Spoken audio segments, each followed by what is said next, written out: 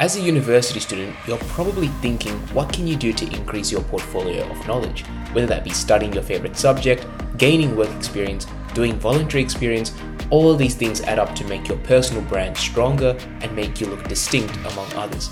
How is our brain benefiting from the subjects we may dislike doing in university or school? What makes a great mentor or teacher to create a climate of engagement for people to feel energized to work with you? How do you adapt your teaching style to differing cultures and environments? Well, to get insights on all of this, we invited Prashan, who is the course director of the Bachelor of Commerce degree at Macquarie University and is an economics lecturer as well. He has worked at Macquarie University for the last 20 years and has gone abroad to teach internationally in countries such as Pakistan, Bangladesh, and China. This episode explores how we can increase student engagement, the benefits of leveraging the university experience, and lessons we can learn to become an inspiring mentor, teacher, or leader for the next generation of students. You're listening to the Brightness Unleashed podcast. Hello, Prashan. Thank you so much for joining us on the podcast this evening. We want to first focus on your journey in education, especially being from a tutor in the early stages of your career all the way up to being a senior lecturer and now the course director of Bachelor of Commerce at Macquarie University. Naren and I really want to dive into what really sparked your passion in education. Can you just tell us a bit about how did that all start, especially in the education space? How did your passion begin? Thanks, Harry. Thanks, Naren. Wow, I think the passion for teaching began in the education space before university. I was one of the elder cousins in the extended family, always helping my cousins with their homework and or teaching them the content from scratch. And also in high school, I was one of the ones that my friends would call on the old landlines and help them work through their homework and teach them. So at that age, I really hadn't figured out what I wanted to do as a career, but it seemed my extended family, aunties, uncles, cousins, figured out you'll probably end up being a teacher one day and probably end up being a teacher at a university. So I think everyone around me had realized it well before I had. Uh, Joining uni again, everyone's borrowing my notes, everyone's coming to me to explain the content the lecturer talked about. So it did continue, and then in my honors year in 2003 I started taking some tutes officially as a paid job, but have been teaching I don't know, since age 13 to my cousins and until I started teaching formally at university.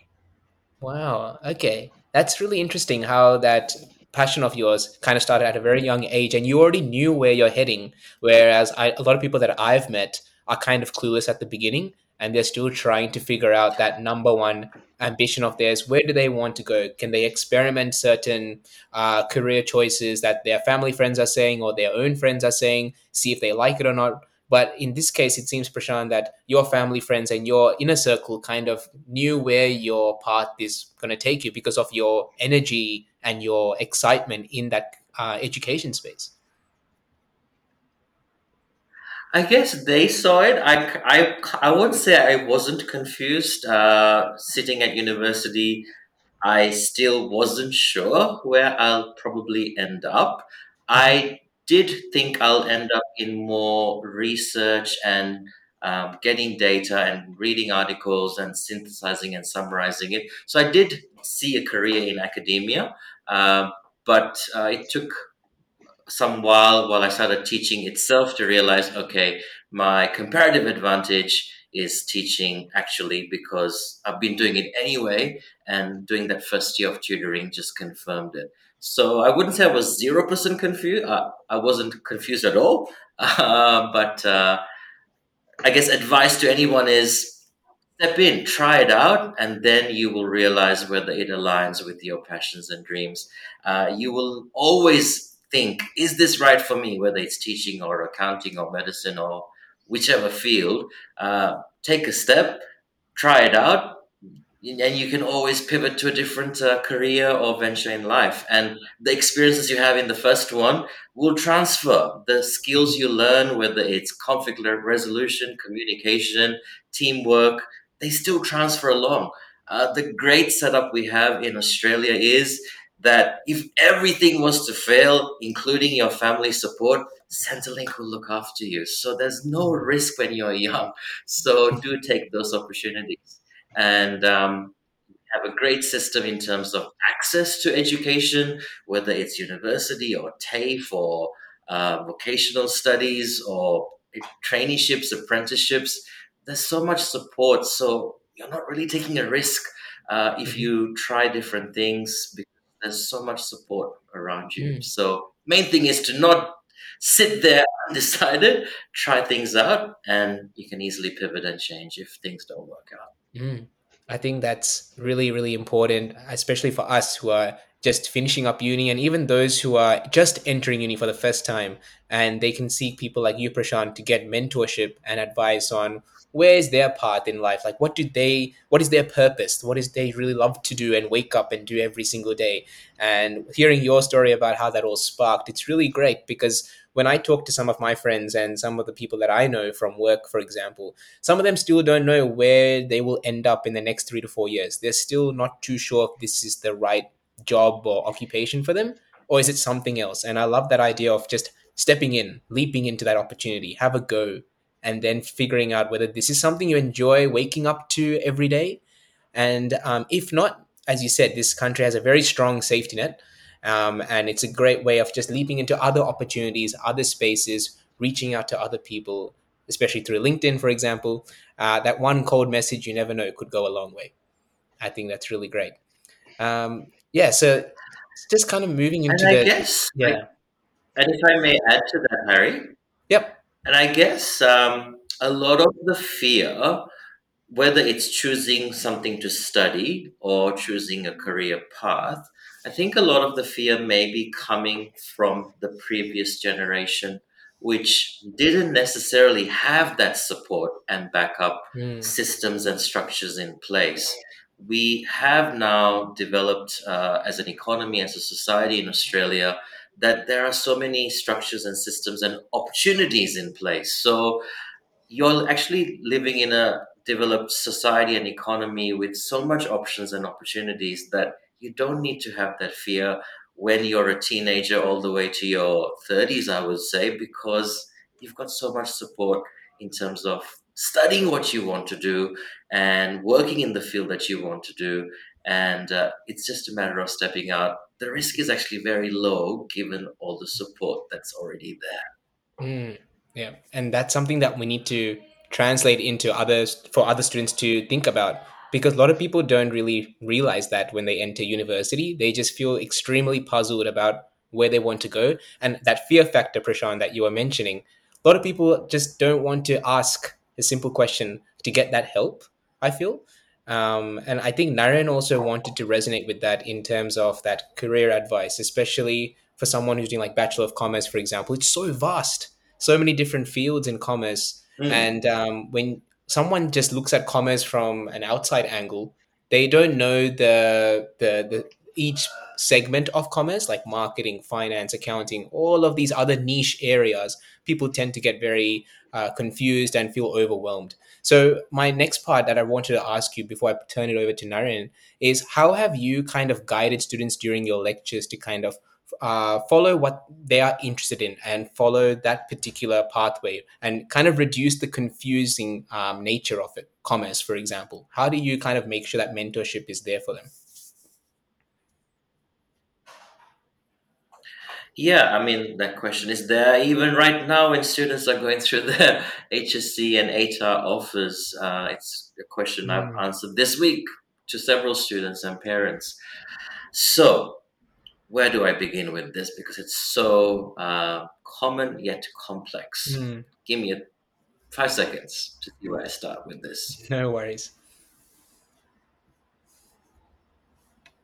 Okay, so there's so much opportunity, so much choice, and commerce is a very broad term when it comes to the field of business. As you said, it goes all the way from marketing to finance to human resource management to business analytics. It's very vast and very broad.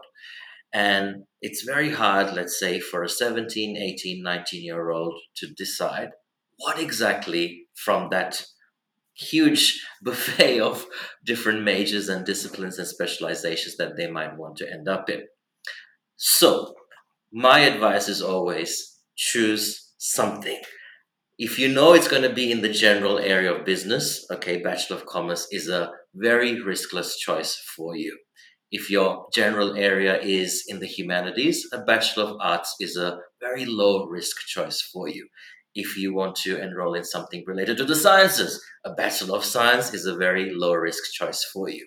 Because the way, whether it's Macquarie University, UNSW, or any university in Australia, the UK as well, is the way it's designed, you get tasters for these discipline areas in your first year.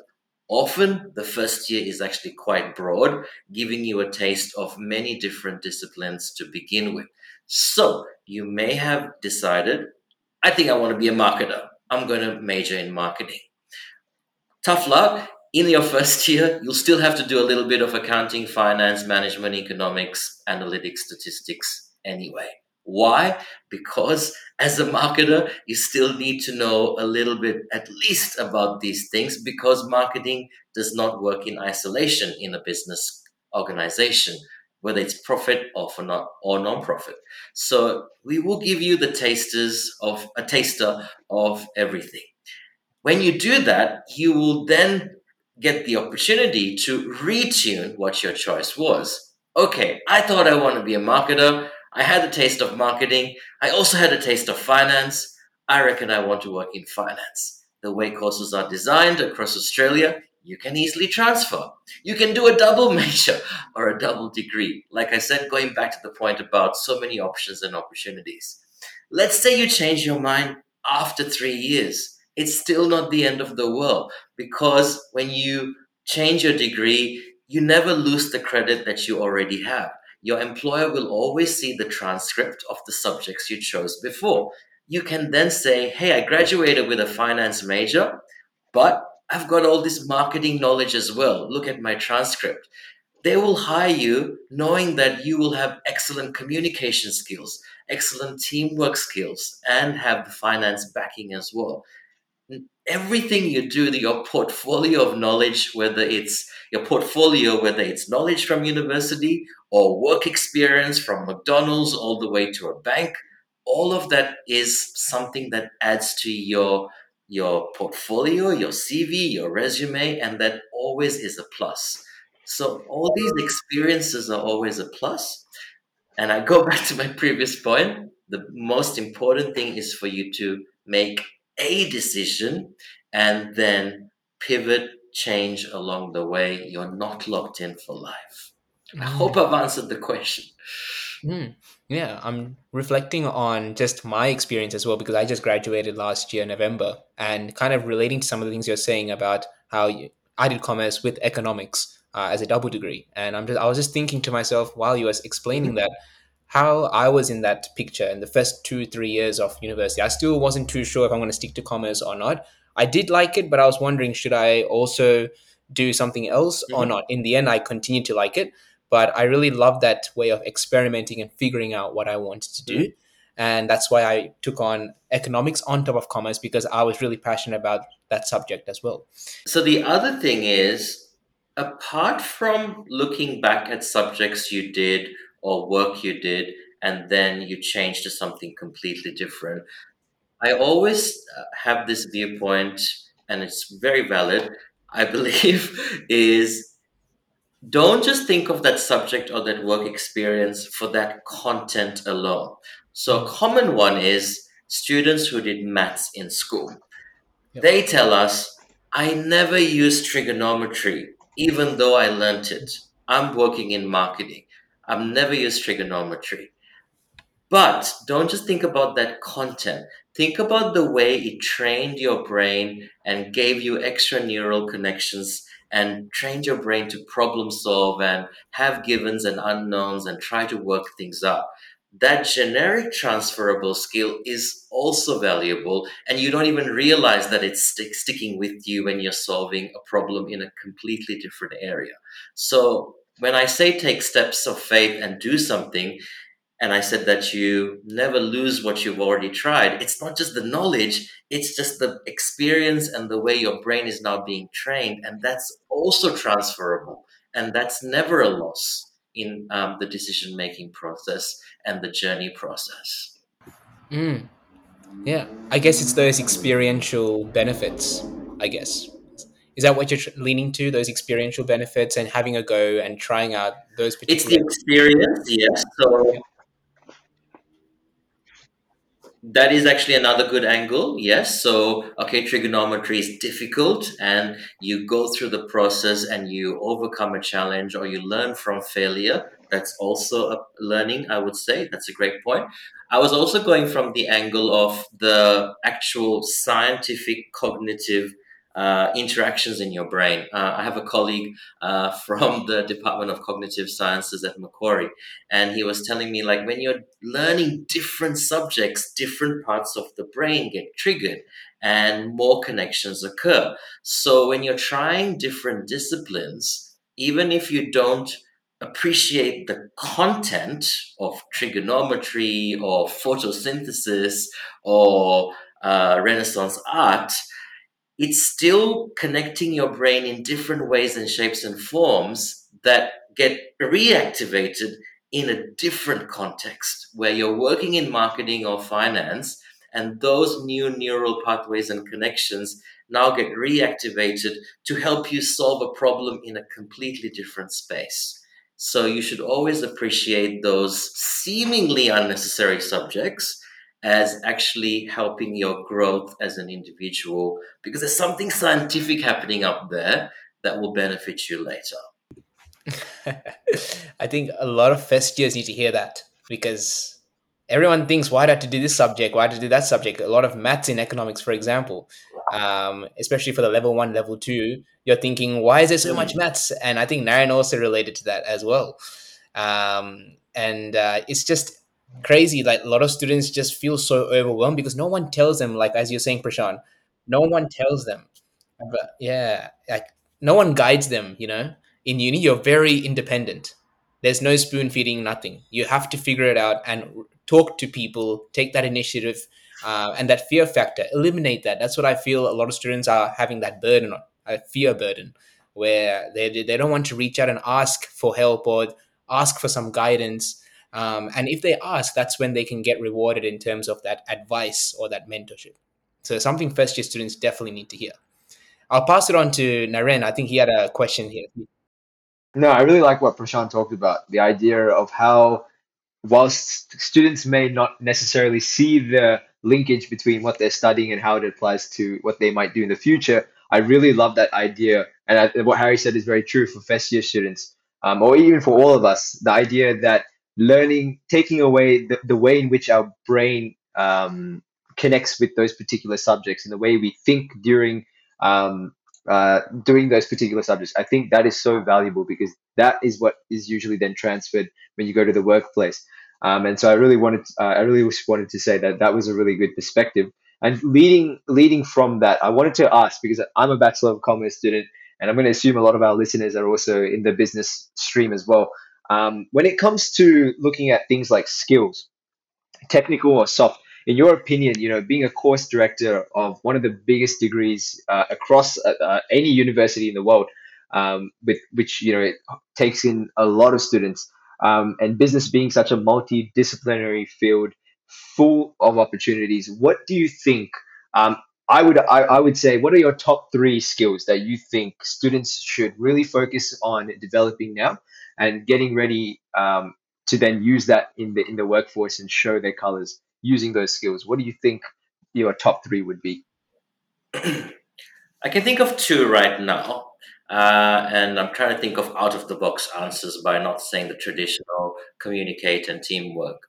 I would say empathy and agility. I'll start with agility. The last 2.5 years have shown that agility, that agile mindset, that growth mindset has been pivotal for the success of organizations and individuals. Technology is changing all the time, as we know, and the economy can fluctuate, as we know. And then the last 2.5, 3 years have shown that we can get a curveball of shock, such as a pandemic, which hadn't occurred for a few generations. And if you have a mindset that's quite fixed, I have studied accounting. I am going to be an accountant. I am going to be qualified as a CA or CPA, and the people I see in this field, that's exactly what I'm going to be like. I guess the last few years have shown that you've got to think differently about your skills. Think about the transferable skills you have and always be continuously learning. You're a lifelong learner, whether it's discipline specific lifelong learning or learning about what's happening in the world around you. What are the latest developments when it comes to technology or sustainability or society in general, so that you can constantly evolve and be ahead of the curve, to take a phrase, so that when opportunities come, you are able to adjust, adapt, be agile, and go take your skill set, whether it's the transferable skills or the subject knowledge, technical skills, and you go into that new venture. So, right now, for example, you've got the topic of the day on my LinkedIn. Every second post seems to be about ChatGPT, making different jobs redundant, for example. Well, use it as an advantage. Think of ways how you can use what's happening in the world to come up with a new way for your job to work, so that you can repivot your skills to think of what might I do now that I'm in law, but there's ChatGPT summarizing all the articles for me. I'm a law grad. If ChatGPT is summarizing all the cases, now my grad role is redundant. What can I do? I don't know the answer to that question, but if you've got this mindset of constantly wanting to learn, you will figure out new ways to pivot your skills and create a role for you. In fact, the definition of employability is the ability to not just sustain meaningful work, but to create meaningful work. 2 generations ago, you applied for jobs. You went to the newspaper and you applied for jobs, or you went online nowadays and you applied for jobs. But now, you might be creating jobs for yourselves. You showcase your skills, maybe on LinkedIn. People see what you're doing and they come up with a startup idea, they come up with a business idea. They've seen you showcase your skills on LinkedIn and they say, I've seen Naren. He's doing some great work in commerce. He's getting involved in student societies. He had this great presentation the other day that I saw. He was great at his people skills in the way he answered questions and handled the speakers and the guests. I might want to give Naren a call and make him join our startup idea, and we could work together. We're seeing students create work for themselves. I've had so many students in the last 2 years. They've done the traditional thing, applied for the grad roles, and they've secured jobs. But I've also got students who just get approached by people on LinkedIn and say, hey, I would like you to join our team. They didn't apply, they didn't go for an interview, they just get approached and they get poached. And they come to me and say, "This is this real? This could be fake." And I'm like, "No, that's a real company. They exist in the UK. They're just launching in Australia. It's a legitimate job. Don't stress. Go for it." So I think you've got to have that mindset that the world has changed and is changing. So that was agility, empathy, a great skill to have, because whether it's technology, computers, artificial intelligence, they're not going to feel for you. They're not going to care about your mental health well being as a human and be able to pivot human emotions to bring others alongside. You're not just doing a commerce degree or other degrees for your benefit. You're doing these degrees to help. We like to say at Macquarie in our Bachelor of Commerce, the United Nations Sustainable Development Goals, which include social goals, environmental goals, and economic goals. So your skill set is to benefit those around you as well. When you have a skill of empathy in the workplace, you will see the new grads come in and you want to help them. You will be able to use the skill of empathy when you're in a management position, in a leadership position, and be an effective manager and leader that your team looks up to and wants to work for. So I think when you have agility from a skills perspective, I would say agility from your head and empathy from your heart, you would make an excellent graduate, no matter how the world evolves and changes. And I hope I've answered the question from not top three, but top two skills. No, that is a really good answer, and I think our listeners will really like those two skills because those two are not commonly talked about. And I really like the idea of being agile, being adaptable to our changing environment. Because, as you said, recently this chat GPT technology has been really just fast tracking the revolutionization of so many things. We're able to now quickly do so many things, and I feel as though small things like that. I mean, you have to be ready for it. And I like the idea of going back to how you've talked about this fear factor, looking at something like Chat GPT, the perspective you gave here. I really like that idea. How you can look at it as not being something fearful of like the idea that, oh, this is going to make me redundant, but rather how can I use it or how can I leverage it in my existing or current job? And I really like that idea, and I think our listeners will love that.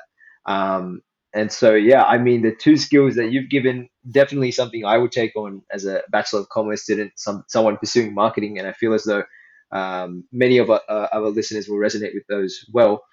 Um, a follow up question for you, Prashan, is I wanted to know a little bit more about you've been a senior lecturer. You're currently the course director of the Bachelor of Commerce. And on this podcast, we go from everything from self-development to productivity. And I wanted to touch on productivity and kind of tap into your personal life and understand how do you currently achieve some form of balance? First of all, do you achieve balance in your life right now? Do you think you achieve balance? And if you do, how do you kind of define um, what balance is to you? And then if you do have some advice or key takeaways on how students can achieve balance in their university life, because I've had plenty of friends, plenty of people that I know that are saying to me, I'm struggling to do this, I'm struggling to have a part-time job, to do full-time uni, to be involved with other societies within their university. I want to take on this hobby, I want to go to the gym, etc., etc. So I wanted to just tap into your personal life and see, what does balance look like to you, and what are some tips and advice you can give to students to achieve some balance in their university life and get them through the next couple of years. Okay, so we're back to non traditional, non standard answers for this question because I've heard, seen, and received advice from others, and I don't practice any of that. I do it a bit differently. It kind of ties into the themes I've talked about before, that everything works together. So the way I approach it is I try to make sure there's not as much disconnect as possible and that everything works together so that I mentally feel that it is balanced. For example, I'll start with a simple, obvious one, the gym. Uh, if I go to the gym, I don't section that off as that's my balance and that's the health, that's my personal time. I can also think of it as if I am healthy and I am fit, I am able to do my job well. I am there for my students, I am more mentally aware, I can deliver my classes because I am fitter, and I can deliver my classes because I'm not tired, because I've got that. I don't know the scientific word for it, but when you go to the gym, you don't get tired, you actually get more energized. You might know the scientific term for the chemical or hormone there. So I try to think of it in that way so that uh, I feel that they are all connected. So I think I achieve balance from that perspective. Otherwise, me personally, I would feel that I am constantly juggling one or the other. And then balance comes to, let's say, school. My kids are in school and I am teaching at university. So I try to create a connection there as well. So I like to tell my kids about my day at work, but I do that by translating some of what I'm teaching to my 8-year-old and my 12-year-old. So now we're creating a family conversation, linking it to education because I'm Sri Lankan ancestry. We love education. We bring it home as well. And then I connect it to their studies. And then I learn about their day and how they're learning at school. So I'm trying to create as much connections as possible so that there's no disconnect. Um, I bring the kids to the campus for bike rides because they enjoy bike riding. Why not have a bike ride on campus? Not everybody works at the university, but why not take your kids to work so that they see what you're doing and then they have some context for it? So I think I like to create more connections so that I feel that it's balanced in that way, and I'm not constantly changing from Prashan at work Prashan at home. Now, I don't know if that's the best advice for everybody because everyone's different. So please don't take this idea and then uh, have a bad mental health situation. I think it may work for some people, it may not work for many people. That's what I try my best to do. Otherwise, I think I will have bad mental health from constantly switching in my head. My wife is good at that, switching roles. I think she's much better at that, but I think of it holistically. Yeah, no, I think at least our listeners can take your perspective and experiment with it, you know. As they say, if you don't know, if you don't try, you won't know. And so that's something I think definitely students can play around with, that idea of developing a connection with what you do, and kind of not seeing everything as independent, but rather bringing everything together and seeing the interdependence that everything can have. And actually, if I may add to that, I saw this LinkedIn post 2 or 3 days ago, and there's this constant discussion on LinkedIn. Do you post personal stuff on LinkedIn or do you only keep it professional? And this gentleman, I don't know who he is, they're not even Australian, they posted a picture of their prematurely born child that is now quite healthy. And they said, look, for them not to share that aspect of their life, and being a team leader, and to then be effective at work without others knowing about what they're going through, they felt that it was unauthentic for him to disconnect what's happening in his personal struggle and be effective at work, because then he's modeling it to his team members who may be struggling and not reveal that to him as the team leader. So he was actively showcasing him linking family and work so that the people who report to him will be able to um, be authentic at work by showing what they might be going through so that he can make sure that they have optimal workplace settings. So, yeah. I guess there's a bit of a debate going on as well on that topic. Like I've seen a lot of personal things on LinkedIn, and I always think like, is it necessary to post it on this rather than let's say Instagram or Facebook or even their own WhatsApp group or Messenger group? Like I always think, is there a certain barrier to how much personal stuff you can post on LinkedIn? Because of course there are strangers and stuff, and not everyone is gonna like what you post sometimes, right? And especially as you're saying, the premature Mm. born baby, Prashan. those that type of content and family related content, or something tragic might have happened. I've seen people post still stuff on that, like even though it's for job related content, right? Or resume content or career development content. That's what I always think of LinkedIn. So do you feel like there should be some sort of barrier or limit, Prashant, to like what we post on LinkedIn, and especially personal content? Do you feel that should be diverted to other avenues? I guess it depends on the mantle you already have. So, in the context of the example I gave, that person felt that they were responsible for the team's culture, Mm, and they wanted to make sure that others in the team were um, willing to showcase what's happening in their lives as well. Um, but it might be completely different for somebody else, like a graduate, let's say, posting personal stuff on LinkedIn like that, because an employer could view that with the lens of mhm, this person is unable to navigate and navigate life challenges and I'm not saying that the employer is right or wrong. It could be actually wrong. That person could very well be able to navigate life yeah, challenges, but when it's a single post, the perception can be negative and harm you. So I guess you have to be cluey regarding what mantle do you have, who is reading it, who's your audience, mm, and be mindful that different people can post different levels of personal achievements or personal struggles. And it really depends on who your audience is and what stage of your career or life journey you are. Yes, so not everybody can post the mm, same things, fortunately or unfortunately. mm.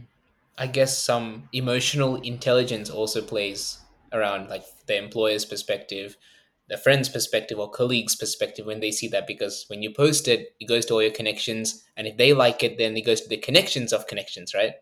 So I feel like that emotional intelligence, even with your kids as well, Prashan, like the way you teach them, and you can see their way of reacting to what you teach and hearing about your day. That's very similar to what you post on LinkedIn as well, talking about your day or some great achievement you did, or something that might have happened in your life that you want to share to other people. That emotional intelligence that I've learned through uni and seeing how other people perceive you, it can sometimes be manipulated by what you post online or how you talk to other people. That's something that I've seen very common uh, online and in person as well. Quite interesting. Mm, yeah. Very much so, Yeah. yes. I think this is quite a staggering topic, especially the behavioral finance topic. When we talk about this way of perceiving people and seeing how people react to certain things and posting certain things, how is our emotions tied to that? Are we feeling more surprised or excited, or does it make us feel a bit more, disappointed, or make us feel anxious about something? So something interesting to think about for later. But what I want to do now, Prashan, is kind of move on to something that I like to really talk to you about. And I was wanting to ask you this, is your international experience of teaching. I think it's really, really riveting to see your international exposure across many different countries, especially in South Asia. And I wanted to ask you, the students that you taught in those countries and the workshops that you delivered in those countries, what is some feedback that you can get from those students about how you taught? Did you learn anything from that experience regarding the way you teach, the way you give feedback? And if so, what can you share to today's teachers in universities, young teachers especially, who are just starting their teaching career?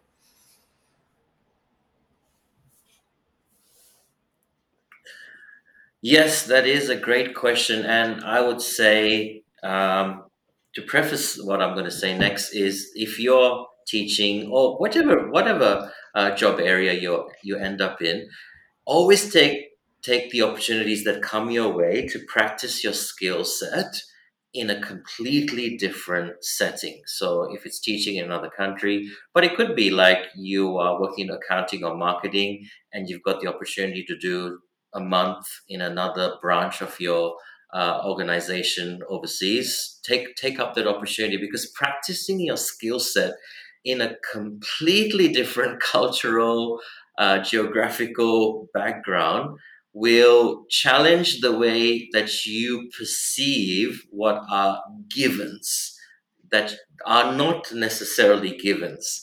And then you rethink the way you do what you do. So for me, it is teaching. And as you mentioned, I've run student and staff workshops across different countries in South Asia. I've also taught proper courses for students in the UAE and in Singapore. And by doing that teaching in now three geographical cultural contexts, the Middle East, South Asia, and Singapore, Southeast Asia, I get perspectives about, oh, what I'm doing doesn't work here necessarily, or what I'm doing is working even better here than I thought it would work back in Australia, in Sydney. So for example, in here's a funny cultural example. When I'm teaching in South Asia, even though I am of South Asian ancestry, when I ask a question or I get a positive response from the students, they shook their head from side to side, which is the South Asian yes, I understood. And I was completely confused. Are they saying yes or are they saying no? And so I realized that the nod from side to side is actually agreement and a positive feedback.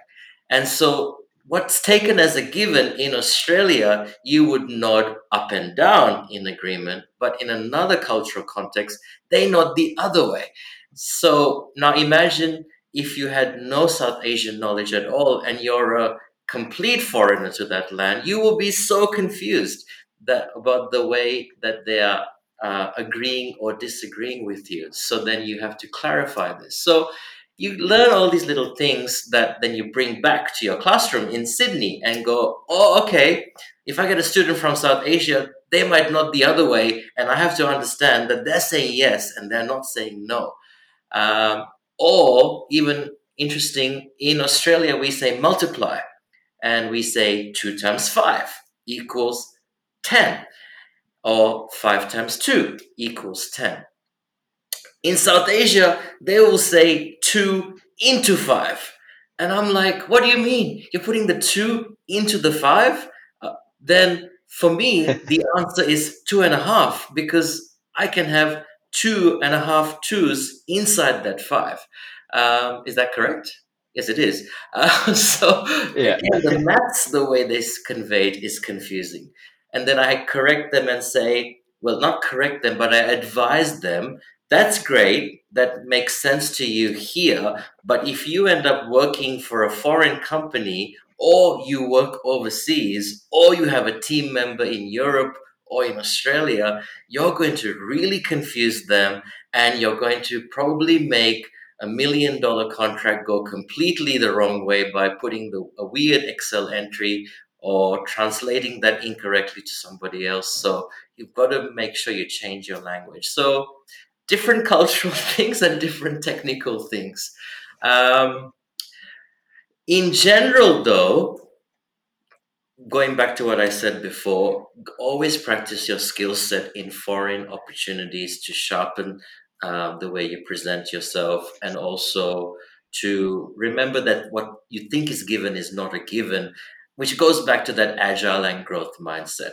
So now it's not a pandemic that's changing the way you apply your skills. Now you're applying your skills purposely in a different cultural and geographic background, and then you learn from it. You're always learning new people skills and new transferable skills by dealing with different cultures and geographies. I hope I've answered the question. Mm. I see that cultural adaptation coming along. when you try to tailor your teaching services or kind of resonate that teaching style across different groups of students from different cultural backgrounds. And like I used to tutor, and I still do tutor a bit, but not as much as before, for HSC students in English Advanced. And I, when I was teaching those students, some did the standard English, some did advanced English, and I had one or two students that did the extension English. So to try and tailor the content to that particular students and looking at their weaknesses and strengths was something that I tried to identify first, and then see, okay, how did they like to be taught? What type of learning style do they like? Is it the flashcard method? Is it kind of active recall and testing yourself often?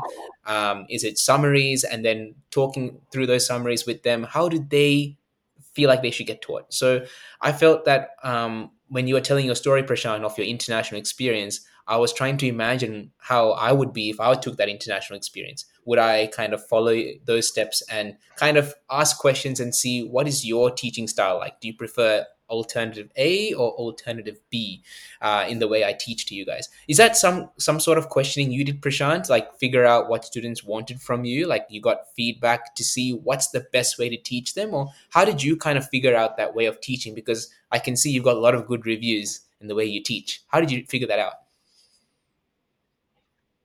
Thanks, Harry.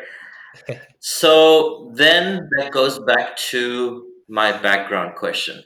So before I arrived in Australia for grade 11, I was born in Sri Lanka, age 2, moved to Saudi Arabia, age 4, moved back to Sri Lanka, age 7, moved back to Saudi Arabia. So I did a bit of schooling in Sri Lanka, age 5 and 6, did grades age 7, 8, and 9 in Saudi Arabia.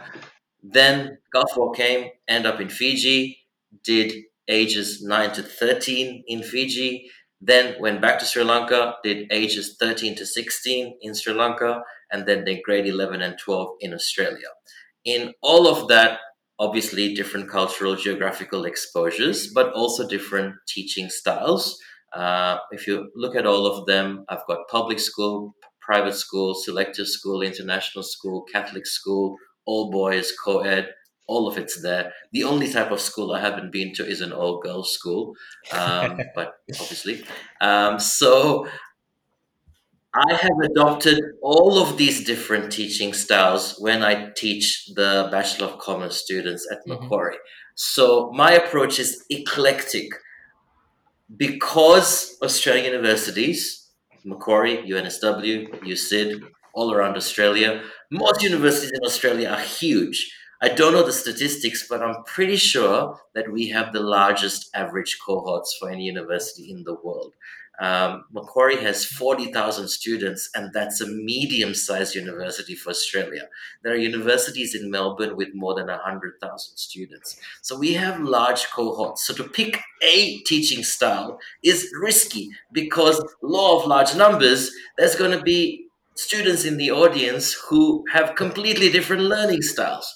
Yeah. So you have to be eclectic in your approach and have content presented in the learning management side, Moodle or whatever system your university uses, to have Yeah. content in different shapes and forms: short videos, Mm. long videos, podcasts, PDF files, interactive activities, text, pictures, graphics. And I tell my students, we call it I Learn at Macquarie, and it's Moodle based. And I say, there's so much content here. You don't need to look at everything, but make sure you look at least 2 or 3 things because you need to learn, obviously, so see something, but don't think you have to choose everything there Mm. because I've simply got lots of content there for different learning styles. So even when I teach, I've got visuals, I've got audio, I even put music in my classes to make sure I get those students that sense as well. Yeah. When I teach first year economics, I make sure I have at least one Disney music reference in each week's topics. Because again, going back to my colleague in cognitive sciences, Yeah. again, that helps students with their memory recall. Mm. Um, and that approach is called teaching via parables. So I would teach economics, for example, let's say, different market structures. And you have perfect competition all the way to a monopoly. And you can teach that in a theoretical way with all big business commerce words, or you could teach it in a parable way. And the parable I use is from the very popular movie that both Hari and Naren love, is Frozen. In Frozen, you have two sisters, Princess Anna and Princess Elsa. Which princess has the power, Anna or Elsa? I'm asking you a question. Elsa probably. Elsa has all the power. Elsa has the power that she has, but she stays behind barriers. She has to stay in her room, otherwise, her power will harm everybody. Mm, So, in a monopoly, what do we know about monopolies?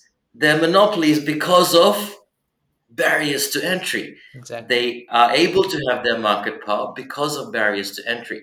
The other sister, through the movie, and you watch the movie, Princess Anna, loves opening all the doors, loves opening all the windows. She has a few songs and dances about opening windows and doors. Perfect competition, no barriers to entry. Everyone loves you, everyone wants to come in, everyone loves the market. From a firm perspective, they want to come in, Yeah. but firms don't have market power. There's too many players in the market. Mm, Very simple parable to connect that part of your brain, and then you go into deeper, more technical ideas. It's just a small 3 minute, 4 minute story to connect that part of your brain. Also, a good icebreaker in the middle of a 2 hour lecture, so serves multiple purposes.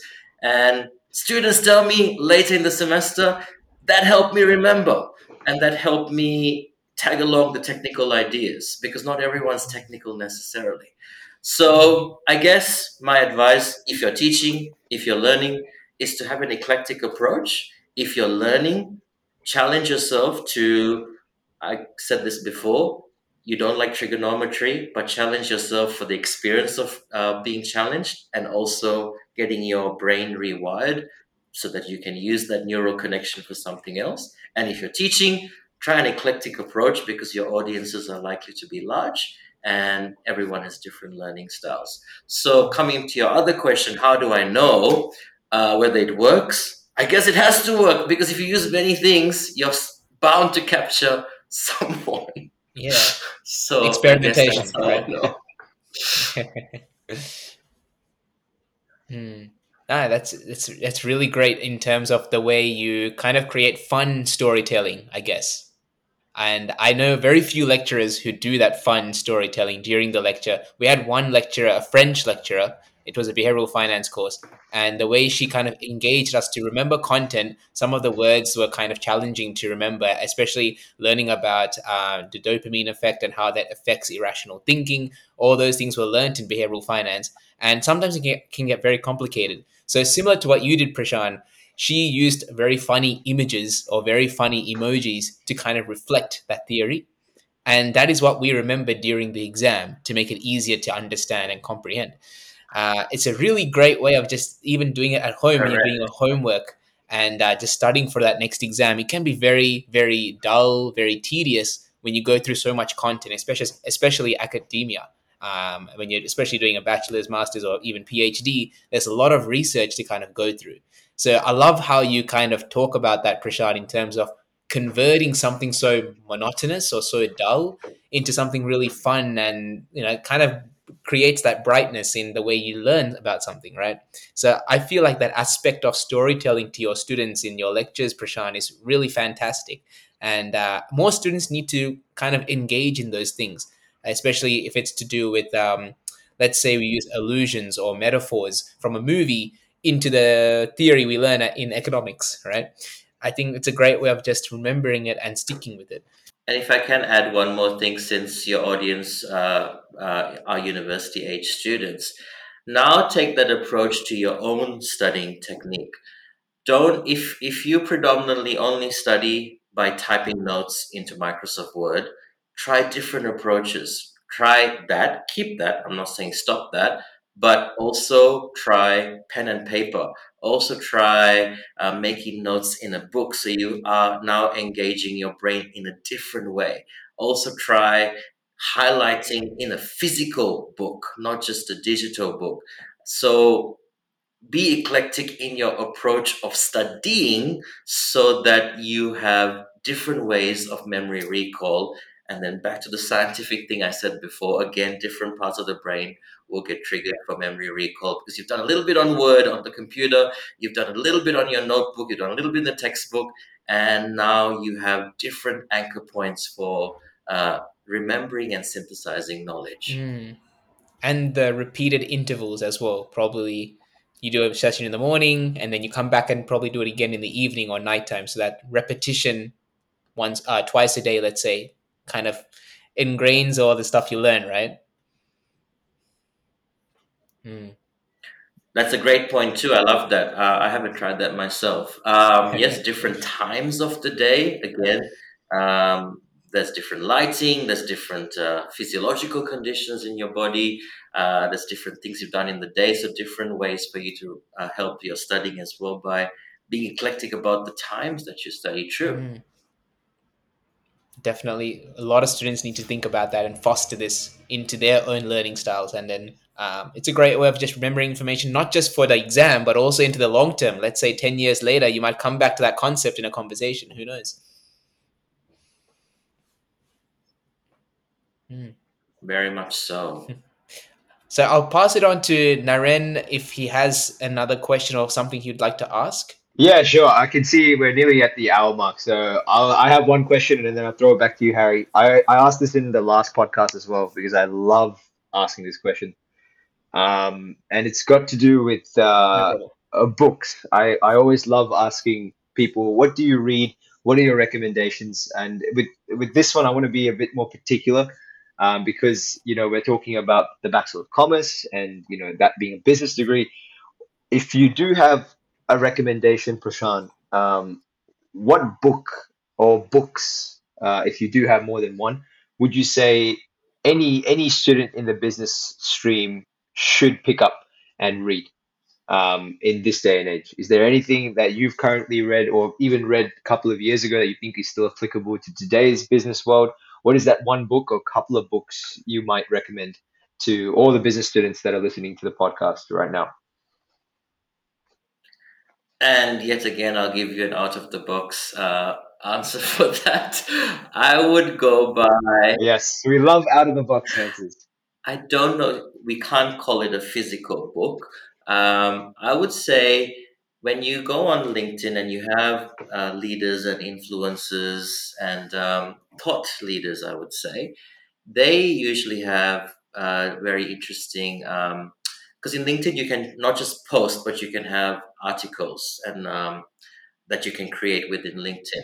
And if you, and I can't pick and choose a single person, but depending on the way my feed works, you'll always find their articles which synthesize their experiences and their readings from great books, and you'll receive some leadership lessons for yourself that encourage you but also challenge you.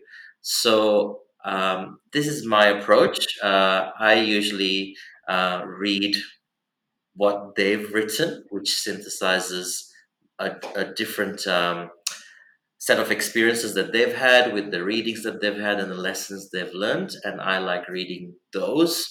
So I might recommend that to students. And they're easily available and they're quite inspirational. And I would love to plug my own students who do this on LinkedIn.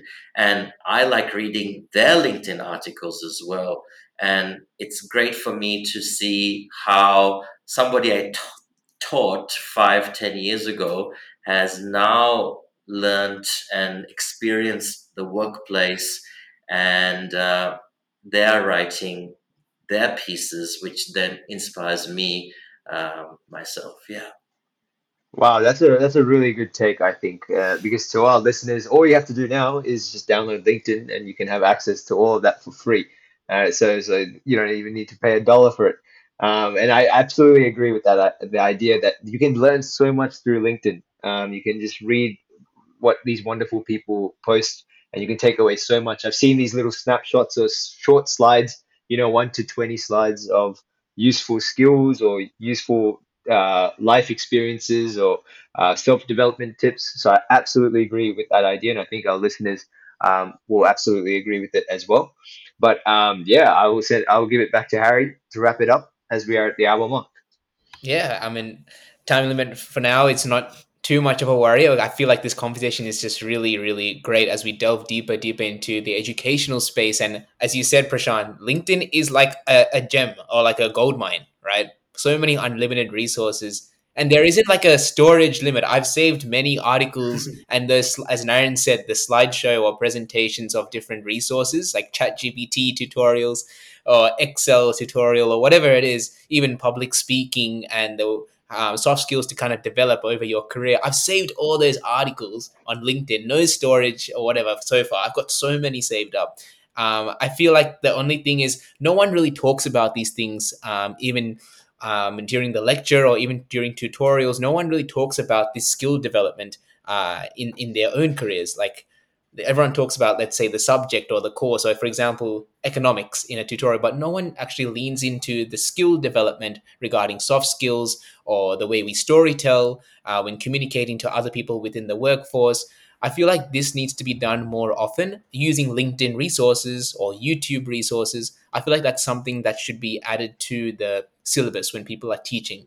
As we come into the day and age of AI, technology, ChatGPT, this is revolutionizing the way we kind of work and talk to people as well. So I feel like this is really fascinating to delve in further and study about.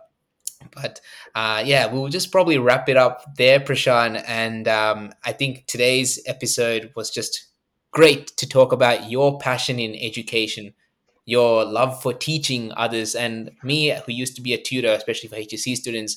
It's just really great to hear your story on how you teach other people and how I can apply that, and how some of our listeners can apply that in their way when they're teaching their own students or trying to listen to their lecturers, in terms of how do they get the knowledge and then how do they apply it in the real world. I think that's all what we really want in the end of the day, right? So yeah, Prashant, thank you so much for joining us in today's episode to talk about your educational journey, your personal experiences. We are really grateful for that. Thank you so much for your insights. Thank you for listening to this episode of the podcast series. We hope you have taken away some valuable insights that can be applied to your own life experiences. If you found this to be useful, we appreciate you reviewing and sharing the podcast with others who may be interested. Follow us on LinkedIn by typing in Brightness Unleashed in the search bar to stay updated with future content. Enjoy your day and see you in the next one.